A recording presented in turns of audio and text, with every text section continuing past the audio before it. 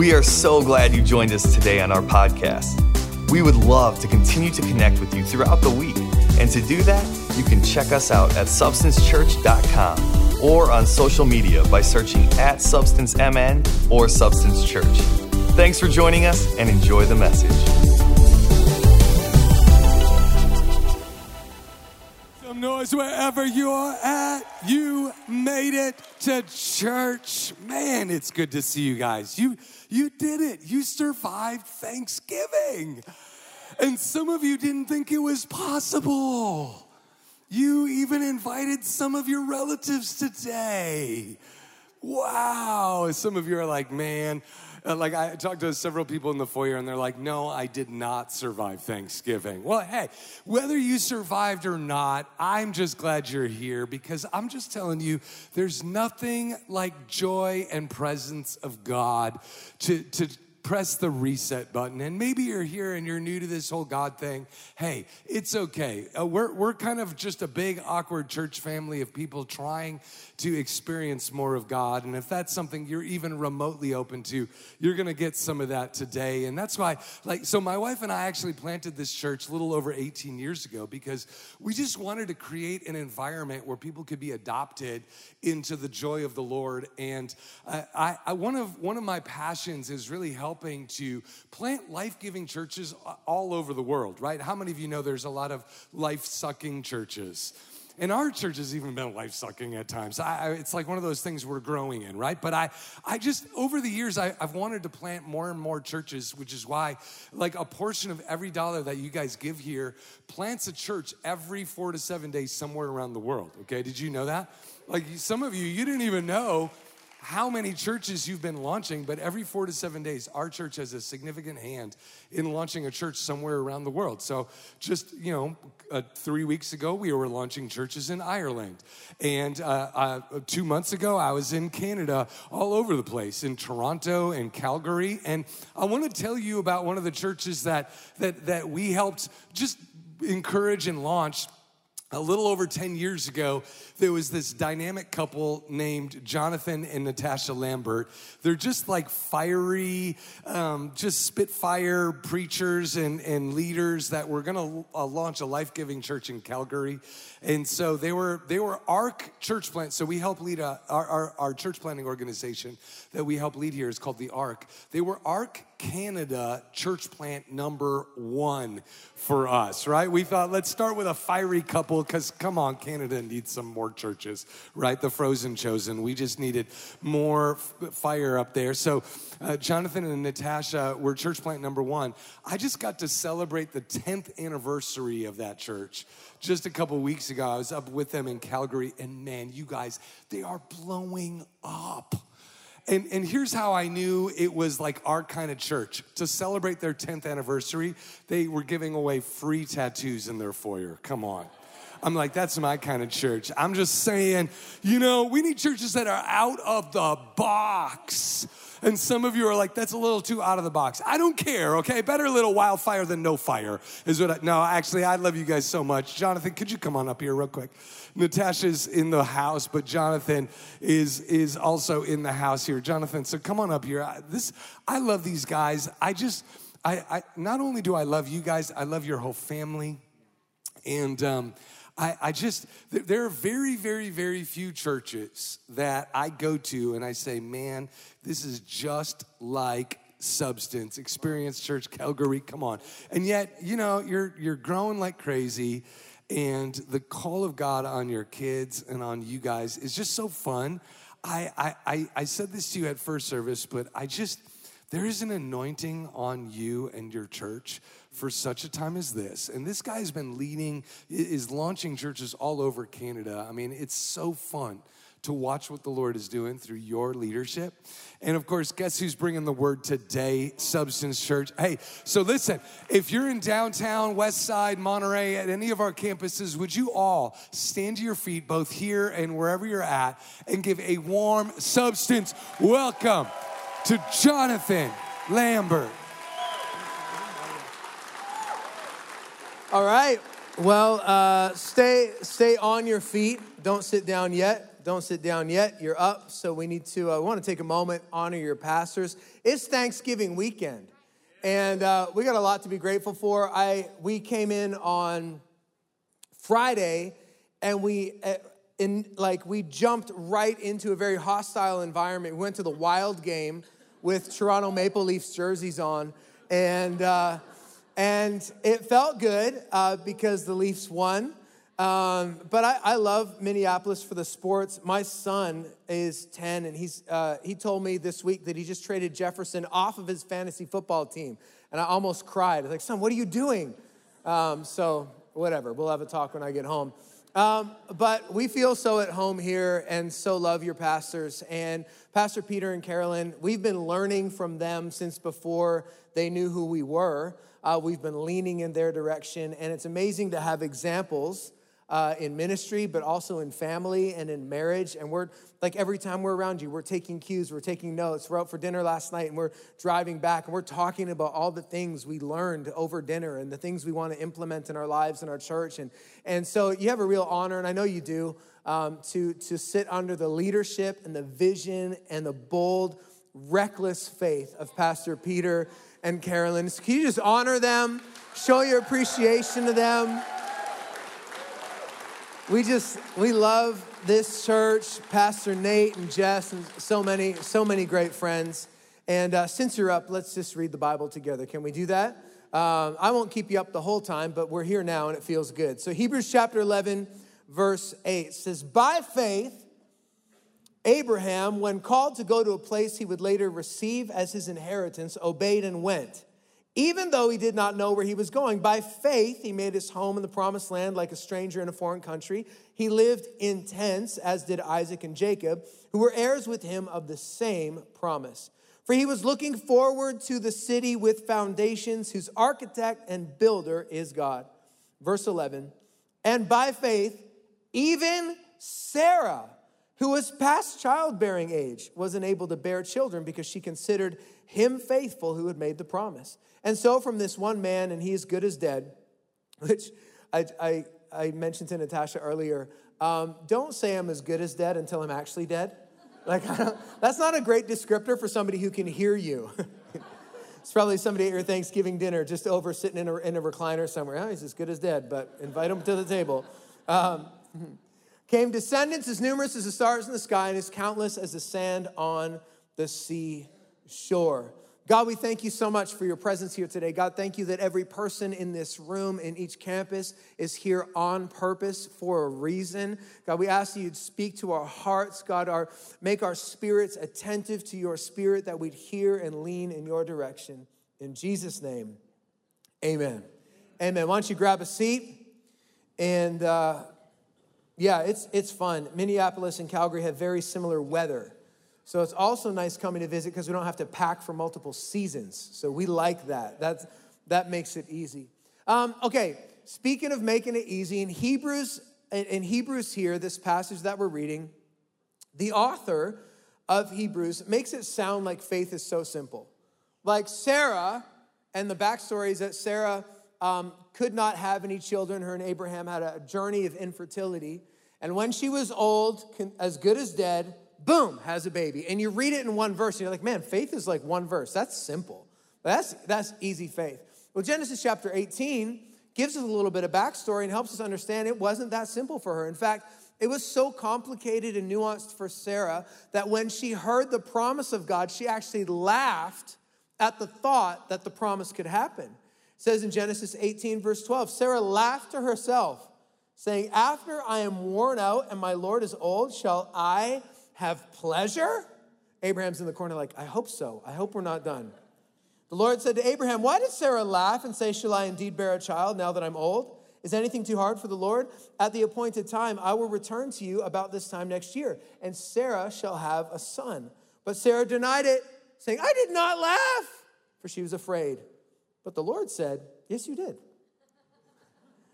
The author of Hebrews, he's using the story of Abraham and Sarah to encourage new Christians who were alive under the reign of the Emperor Nero. So that they were facing intense persecution. In fact, it was Christians that got blamed by the emperor for the fires in Rome, even though there's no evidence to prove that they were the cause of the fires in Rome. But because they got blamed, they were then arrested, and after they were arrested, they were being murdered. They were being fed to lions in public assembly for people's entertainment. They were being hunted down. This was not an easy time to follow Jesus. So I throw that in there. It's important that we have context for where the Bible's coming from, so that you don't think that what you're facing is all that bad. Right? And it might be that bad, but the lineups on Friday at the Mall of America were not real persecution. Not getting the deal you wanted is not real persecution. Likely, what you're facing at work or even at home doesn't really compare to being fed to lions publicly at the XL Center. It's a different level of persecution.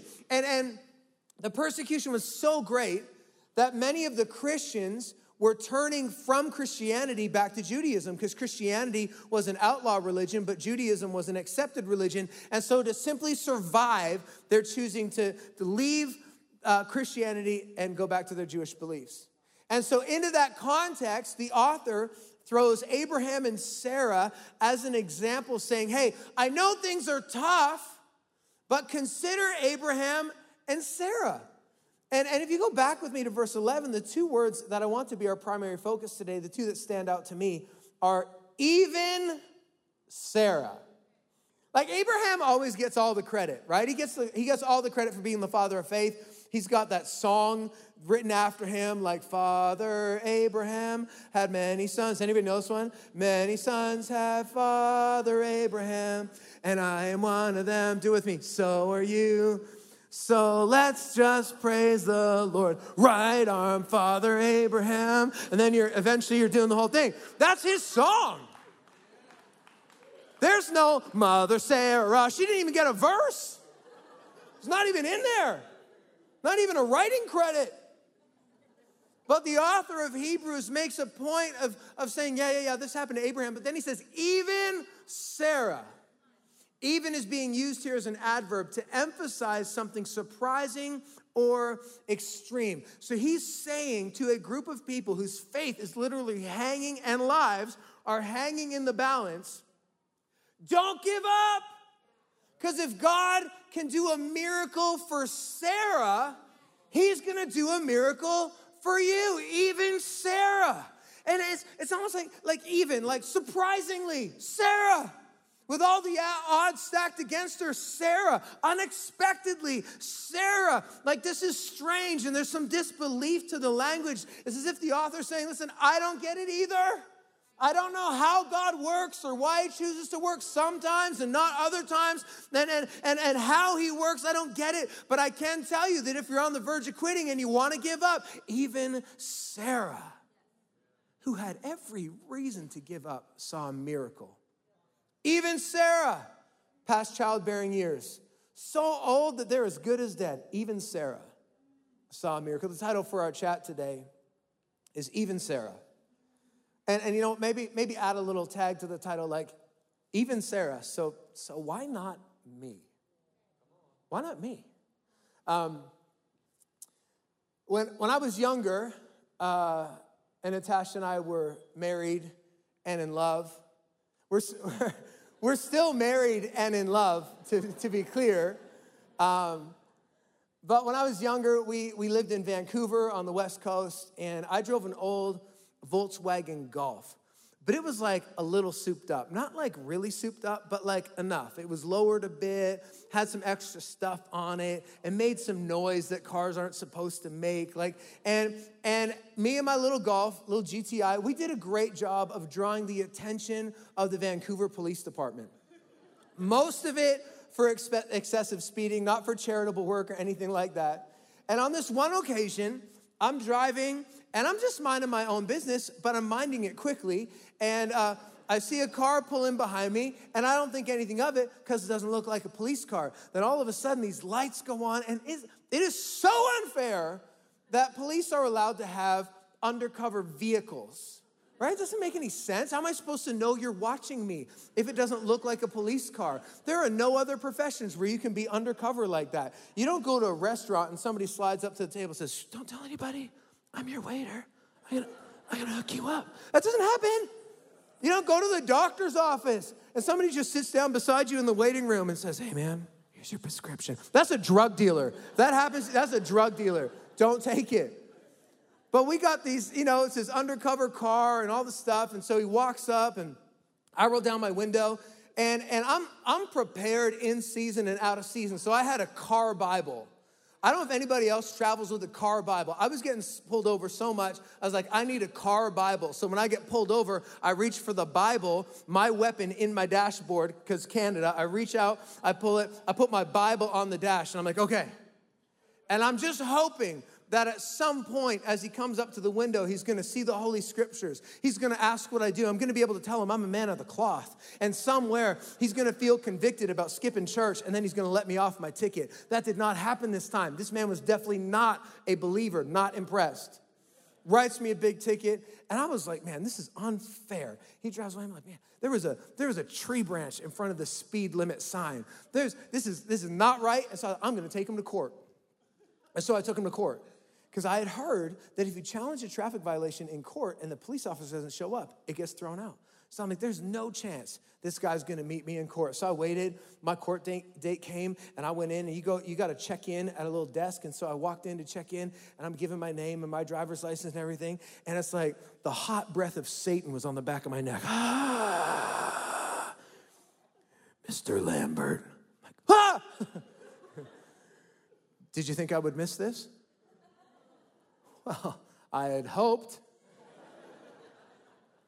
It says, here's how this is gonna go. We can walk into the courtroom. It's gonna be you and the testimony of your little GTI against me, a 20-year veteran of the police force. And then we walked together over to the teller, and I paid the $450, and I left. That's how that went. I was busted. I was so caught. There was nothing I could do to get out of the situation. Sarah has this really interesting exchange with the Lord in Genesis chapter 18. Where she hears the promise of God again, and she laughs, thinking she laughs to herself, but the Lord hears it and says, hey, why is Sarah laughing? She's busted, she's caught, I didn't laugh. He's like, I'm God, you did laugh. I heard you, I'm right here. Why does this matter? Why does the Holy Spirit have the author of Genesis include this moment in here? Why does it matter in Hebrews to the churches being persecuted? Why does it matter to us a couple of thousand years after Hebrews here in Minneapolis, in North American Western church culture? Why does it matter? Well, this is not the first time that God has spoken to Abraham and Sarah. In fact, in Genesis chapter 12, God showed up to Abraham, then 75 years old, Sarah 65 years old, after a long journey with infertility, and said, hey, I'm gonna make you a promise. You're gonna be a nation. There's gonna be descendants that come from you. It's gonna be amazing. Well, then, in Genesis chapter 13, which is a few years later, nothing has happened yet, which would be frustrating. But God shows up and speaks to Abraham again and says, hey, Abe, just wanted to remind you that promise is still a thing. You're gonna be a nation, da-da-da-da-da. Abe's like, okay. Then in Genesis 15, now it's been 11 years. He's 86 years old. Sarah's 76 years old. And God shows up again and says, hey guys, this is awesome. Have you painted the nursery yet? They're like, why? There's nothing, we're old. He said, no, you're gonna have a baby.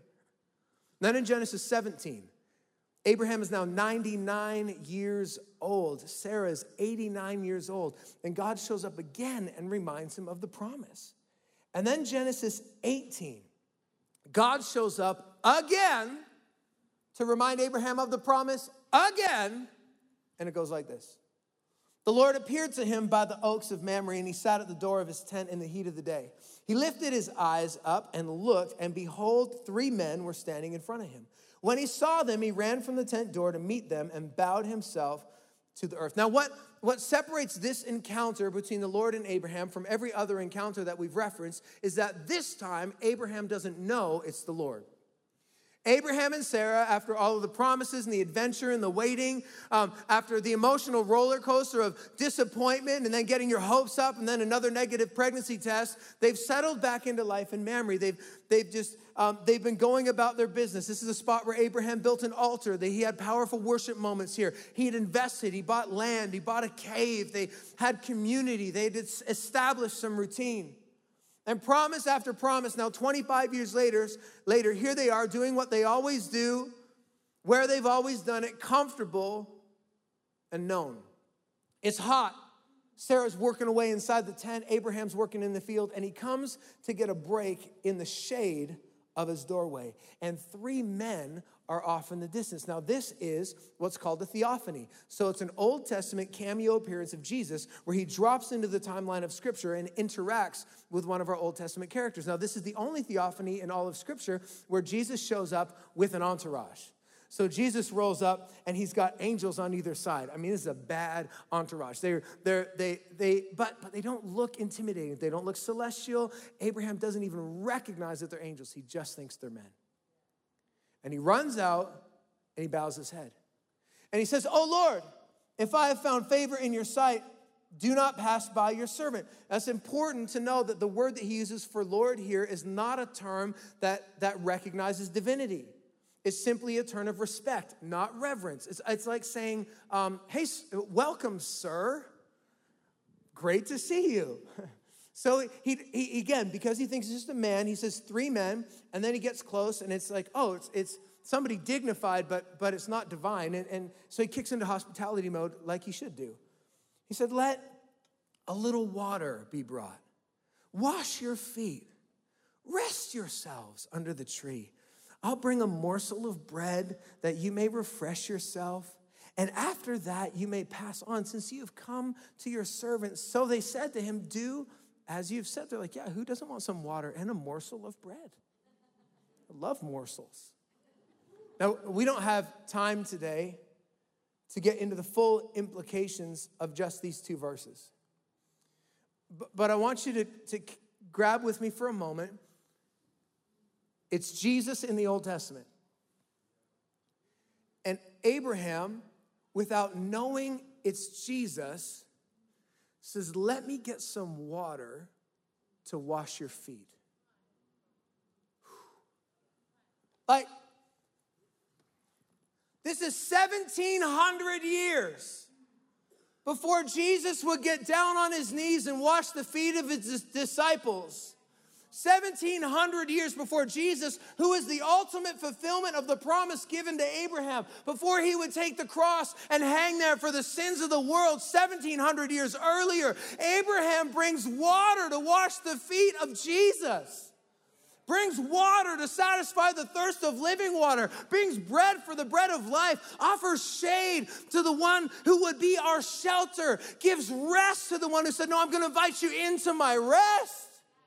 This is significant. This is service, and service is always a setup. Abraham doesn't even know or comprehend the full weight and measure of what he's doing, and sometimes it feels that way for us. I want to encourage you. You don't know the full implications of giving in an offering. You don't know the full implications of saying, yeah, I'll serve on team. You don't know the full implications of inviting somebody to church, but when we serve the house, when we serve the vision, we're serving the Lord. We serve because it puts my heart in proper posture before my King. I serve because it takes my eyes off myself. I give extravagantly because it helps detach me from the world. I serve because it's an investment in future generations that I can't even comprehend. Abraham had no idea.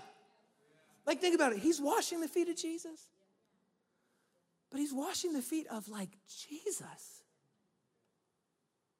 And Abraham went quickly into the tent to Sarah and said, "Quick, 3 seahs of flour, knead it, make some cake." And Abraham ran to the herd and took a calf, tender and good. I just wonder what that process is like.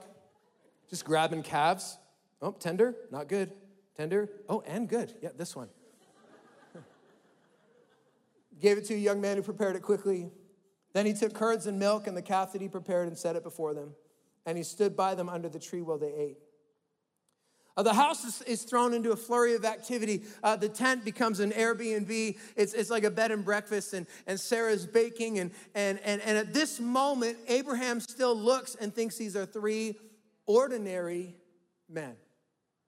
But then they said to him, this is in verse 9 of Genesis chapter 18, "Where is Sarah, your wife?" That would have rocked Abraham back on his heels. How did 3 strangers know his wife's name?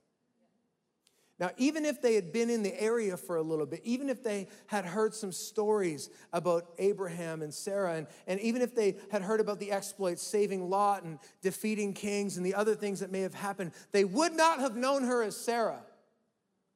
Why? Well, because her name used to be Sarai.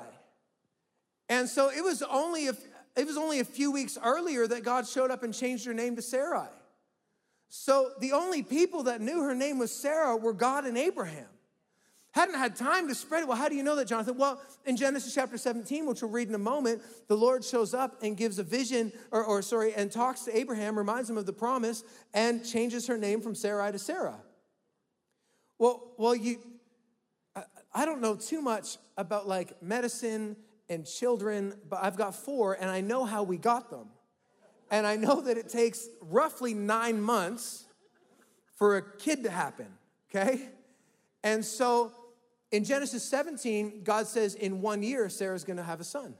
And now in Genesis 18, he says the same thing. In 1 year, Sarah's gonna have a son, which means no more than 3 months could have passed from Genesis 17 to Genesis 18. So we know there hasn't been that much time. So we know there hasn't been time for all the news to spread and for her to change the name on her license and all these things. And so it's this moment where they call her a name that only Abraham and God knows. And all of a sudden he starts to realize, man, these are not just ordinary guys.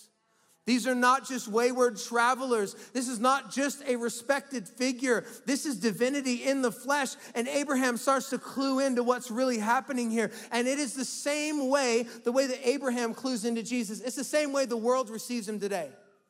Some people receive Jesus as common. Oh, he's just a man. He's just an ancient figure, no big deal. Some people look at Jesus and consider him to be like dignified. Like he was a respected teacher or a prophet, a good moral figure. But man, once you know that he knows your name, once you know that he knows your story, once you know that he created you with a plan and a purpose, once you know that he understands how you feel and where you go and why you make decisions, once you know that he knows you, you know him as divine. And you see this progression. And perhaps with a chill down his spine, they ask the question, and Abraham says, she's in the tent. The Lord said, well, I will surely return to you about this time next year, and Sarah, your wife, shall have a son. I want to go back to Genesis 17, and I want to read the promise that God gave Abraham just weeks before this moment. It says, and God said to Abraham, as for Sarai, your wife, you shall not call her Sarai, but Sarah shall be her name. I will bless her, and moreover, I will give you a son by her. I will bless her, and she shall become nations. Kings of people shall come from her. Then Abraham fell on his face and laughed and said to himself, shall a child be born to a man who is 100 years old? That's him laughing to himself. Shall Sarah, who's 90 years old, bear a child? And then Abraham said to God, oh, that Ishmael. Who's Ishmael? Ishmael is a son that they had with the slave girl Hagar, which was not the promise. Sarah was the promised mother. So they had this counterfeit. It says, oh, that Ishmael might live before you. Which seems like a reason. God, would you just bless Ishmael? And God said, no! I just want you to put yourself in Abraham's position for a minute. He's experiencing such disbelief that the promise of God could actually come to pass in his life that he asks God to bless what was never the promise. And God says, no, I can't do it. Abraham, I cannot bless what I do not birth. Abraham, I can't bless what you try to accomplish in your own strength. Abraham, I can't bless what you try to do in your own merit and your own skills and your own talents and your own abilities. This is nothing against Ishmael. I'm sure he was a nice kid. But he was not the promised chosen one of God. And I think we waste a lot of time and a lot of prayers asking God to bless things God never birthed. Can we just talk about it? You can apply this to our relationships. God bless my relationship with my boyfriend who's not a Christian. You can't do it. Why? Because there's a way that you do relationships. We've been getting that prayer request at church. And so I know it's not really a substance issue. It's an EC issue. We get people like, hey, can you please pray for my boyfriend? He's not a Christian right now. And we say, well, here, we actually have some advice. Dump him! Well, because God can't bless what God does not ordain. God, will you bless my business? And then God just needs to know, hey, are you building this business for you, or are you going to build it for my kingdom? Do you want to be blessed so you can have more, so you can give more? What's the goal? What's the priority here? Because I want to bless what I build. I want to bless what's being done with integrity. I want to bless what's kingdom-minded. God, bless my health. Dear Lord, bless this Big Mac. And God just turns off. He's like, yo, I don't answer prayers like that at McDonald's ever. I can't. Bless your body with that? I can't do that. I'm sorry. We have a role to play in the promises of God coming to pass in our life. God can only bless what God births. If it's his idea, if it's his plan, if it's his leading, if it's for his glory and his kingdom, he'll bless it. Now, what makes Genesis 17 really interesting is that Sarah does not hear that conversation with Abraham and God. She's not there that day. We have no record of her. And it's so interesting to me that Abraham, I don't even think he tells her about God showing up that day. I think that as a good husband, he knows that she's been through so much grief and so much pain and so much heartache. Man, how can I possibly tell her again at 89 years old? I gotta shield her a little bit. He's just trying to be a good husband. All he really reports back is about the name thing. It's like, Sarai, listen, I was talking to God, and he thinks we should really add an H to your name, and I think it's kind of hot and exotic, so I'm into it if you are. She's like, yeah, Sarah. This just feels good, Sarah. I like it.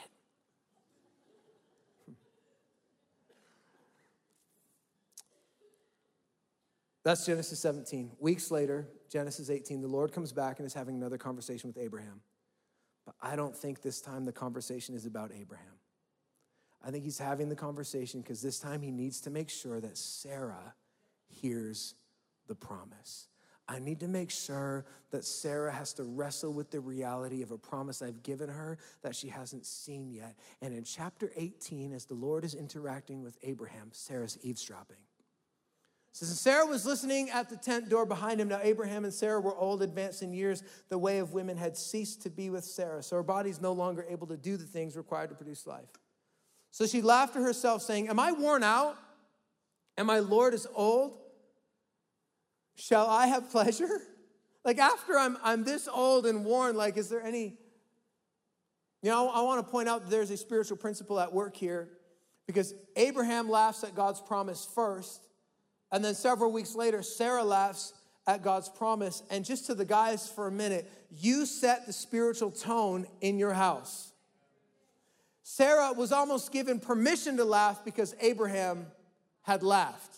And so guys, the world needs strong men right now. So that means be a man who prays. And if you pray first in your home, there will be prayer in your home. If you worship first in your home, there'll be worship in your home. If there's sacrificial giving in your home and you do that, you will set the stage. If you give first, there will be giving in your home. If you honor first, there'll be honor in your home. Set the tone, guys. We need you, not just at home. Set the tone in the church. Be the expressive worshipers. Be the extravagant servers. You set the tone. She says, man, I'm like worn out clothes, old rags. This is how she thought about herself. There's no pleasure for me. Pleasure, something rare, something luxurious, something exclusive. She's like, I don't deserve any of that. And she's talking to herself. And it makes me wonder the things that we say to ourselves. In fact, I think if you knew what the person next to you was saying to themselves, you'd probably have a lot more grace and compassion. I also think if you knew everything I said to myself, you'd be freaked out. I don't know what your internal dialogue is like. Mine tends to be critical. So I wake up in the morning and I'm critical of myself.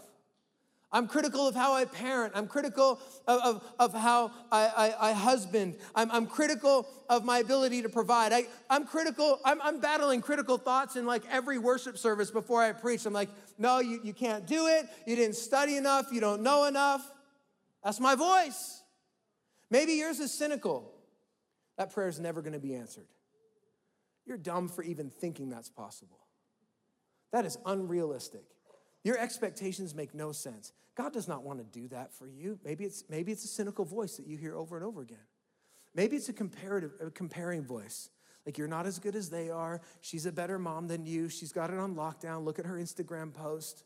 He's a better provider. They're happier than you. We've got things that we say to ourselves. And you know, and the real preachy thing to say is like, it doesn't really matter what you say to yourself.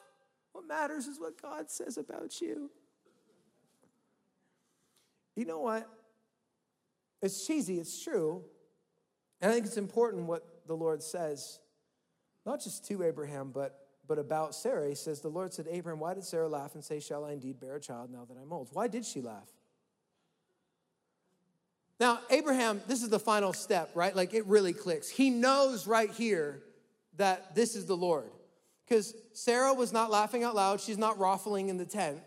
She's laughing to herself. So Abraham was like, oh my goodness, I didn't hear laughter. But if you say, it's all clicking for him.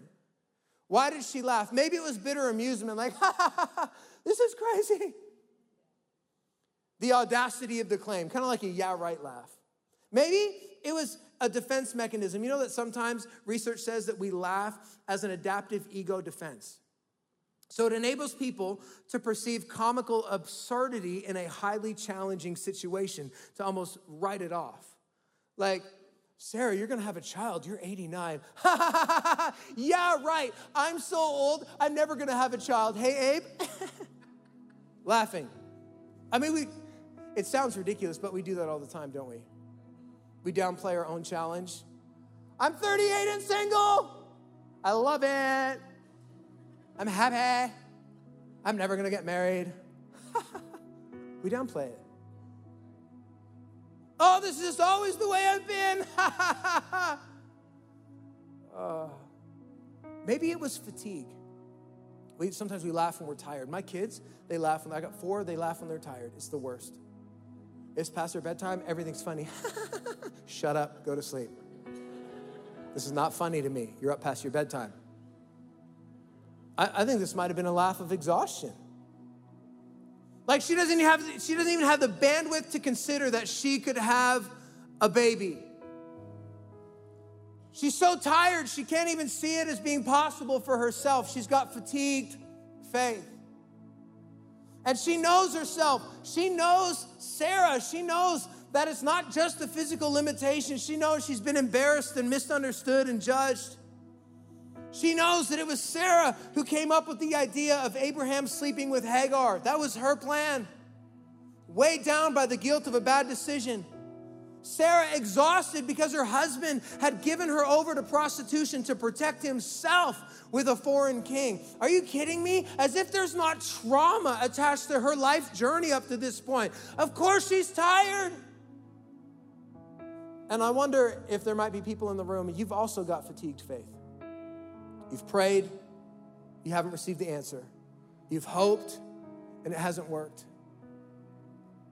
The Lord says, why does she laugh? And before Abraham can answer, the Lord says, is anything too hard for the Lord? Like, when everything seems hard and difficult and impossible, when the miracle seems miles away, when the promise seems like it's out of our reach, it's easy for us, like Abraham and Sarah, to drift back into life as we know it, to play it safe, to stop taking risks. We start to feel a little bit like faith numb. This is the exact situation talked about in Isaiah 29. A people had grown cold and hard to the Lord because they'd been believing so long. And then God says to these people that were just going through the motions, he says in Isaiah 29, verse 14, listen, I will again do wonder upon wonder. Like he said, I'm going to grab your attention. I'm going to wake you up with miracles. I'm going to do wonderful things with my people. It's a beautiful promise. Amazing. The grace of God that he would do wonderful things with us even when we've started to give up on him. And then in Genesis chapter 18, when it says, is anything too hard for the Lord? That Hebrew word for hard is palah. I found it interesting. This word appears 61 times in the Old Testament. 5 times it's translated hard. 56 times Pala is translated wonderful. Let's think about that for a minute. Is anything too hard for the Lord? I mean, if you translate it differently, it's an entirely new sentence. Is anything too wonderful for the Lord? Is anything outside the scope of possibility of what he wants to accomplish in your life and my life through this church? Is anything too wonderful for him? It's interesting to me that the translators look back on her situation and circumstance, her emotions. They determined by what she was going through and what she must have been feeling that the logical translation is that is anything too hard. But what if they had translated not based on how she was feeling in the moment, but on the promise of her future? Is nothing too wonderful? I wonder what you're translating as hard right now that God says, no, translate it wonderful. I wonder what situation, God, this is so hard. God, it's so hard to get ahead financially. God, it's been so hard praying for my kid to get saved and nothing happening. God, it's been so hard believing for a healing miracle again. God, it's been so hard. Things were unexpected. Nothing's changing. I didn't see this coming. But what if you knew the future outcome? Would we translate it differently? What if we believed in the God of the promise who even Sarah... Oh, if Sarah, then he can heal my body. He can restore relationships. He can bring freedom. What if the difficult season is just an opportunity for wonder? The wonder of God's grace and power. Even Sarah, it never should have happened. Even Sarah, she should have been disqualified. Even Sarah had no reason to believe, but God gives wonder upon wonder. Charles Spurgeon says this, when we know God, we do not cease to wonder, but we begin to be at home with wonders. Believe the promise of God's grace, and believing you shall live in a new world, which shall be always wonderland to you. It is a happy thing to have such faith in God as to expect as certain that which to never human judgment is most unlikely. Imagine that. To not live in, oh, this is hard and that's hard, but to live in, God, this is wonderful. You could do anything. At any moment, God, I want to live in wonderland. I want to live in a place of possibility. I want to live in a posture where we're expecting miracles and breakthrough. I want to live in a wonderland. He's a good God. And how good is God that when we're going through the motions, when our hearts get hard, he steps in with wonder upon wonder. Pala upon pala. Our lives are not a culmination of struggle on struggle. It's not hard moment after hard moment. Listen, with the right perspective, it's wonder upon wonder. It's grace upon grace. It's glory to glory. It's provision on provision. It's miracle on miracle. And there's wonder in your future. That's the benefit of the Christian life, is there's wonder ahead. But the miracle of the Christian life is that there's wonder right here, right now.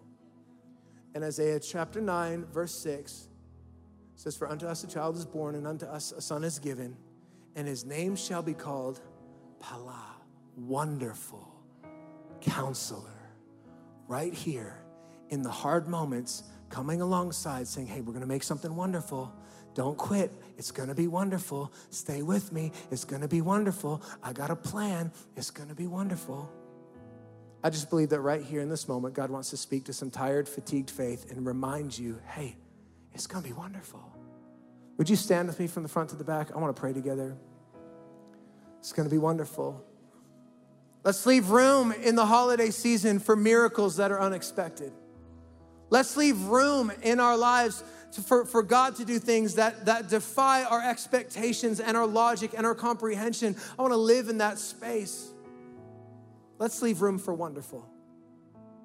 Jesus, thank you for every person here today. God, thank you for every person watching online. Thank you for Substance Church. God, thank you that you're unlocking a season of wonder. God, a season of wonder where there are going to be miracles and testimonies and healing and restoration and marriages and salvation that we almost gave up because it was hard, but now we know it's wonderful. And you're doing something beautiful. God, we thank you for the future of this house and for the wonderful season that you're taking us into. In Jesus' name, amen. Amen. We hope you enjoyed our podcast today. If you would like to contribute to Substance financially, you can do so by visiting substancechurch.com/giving and then select the giving option that works best for you. Thanks again for listening, and be sure to check in next week for a new message.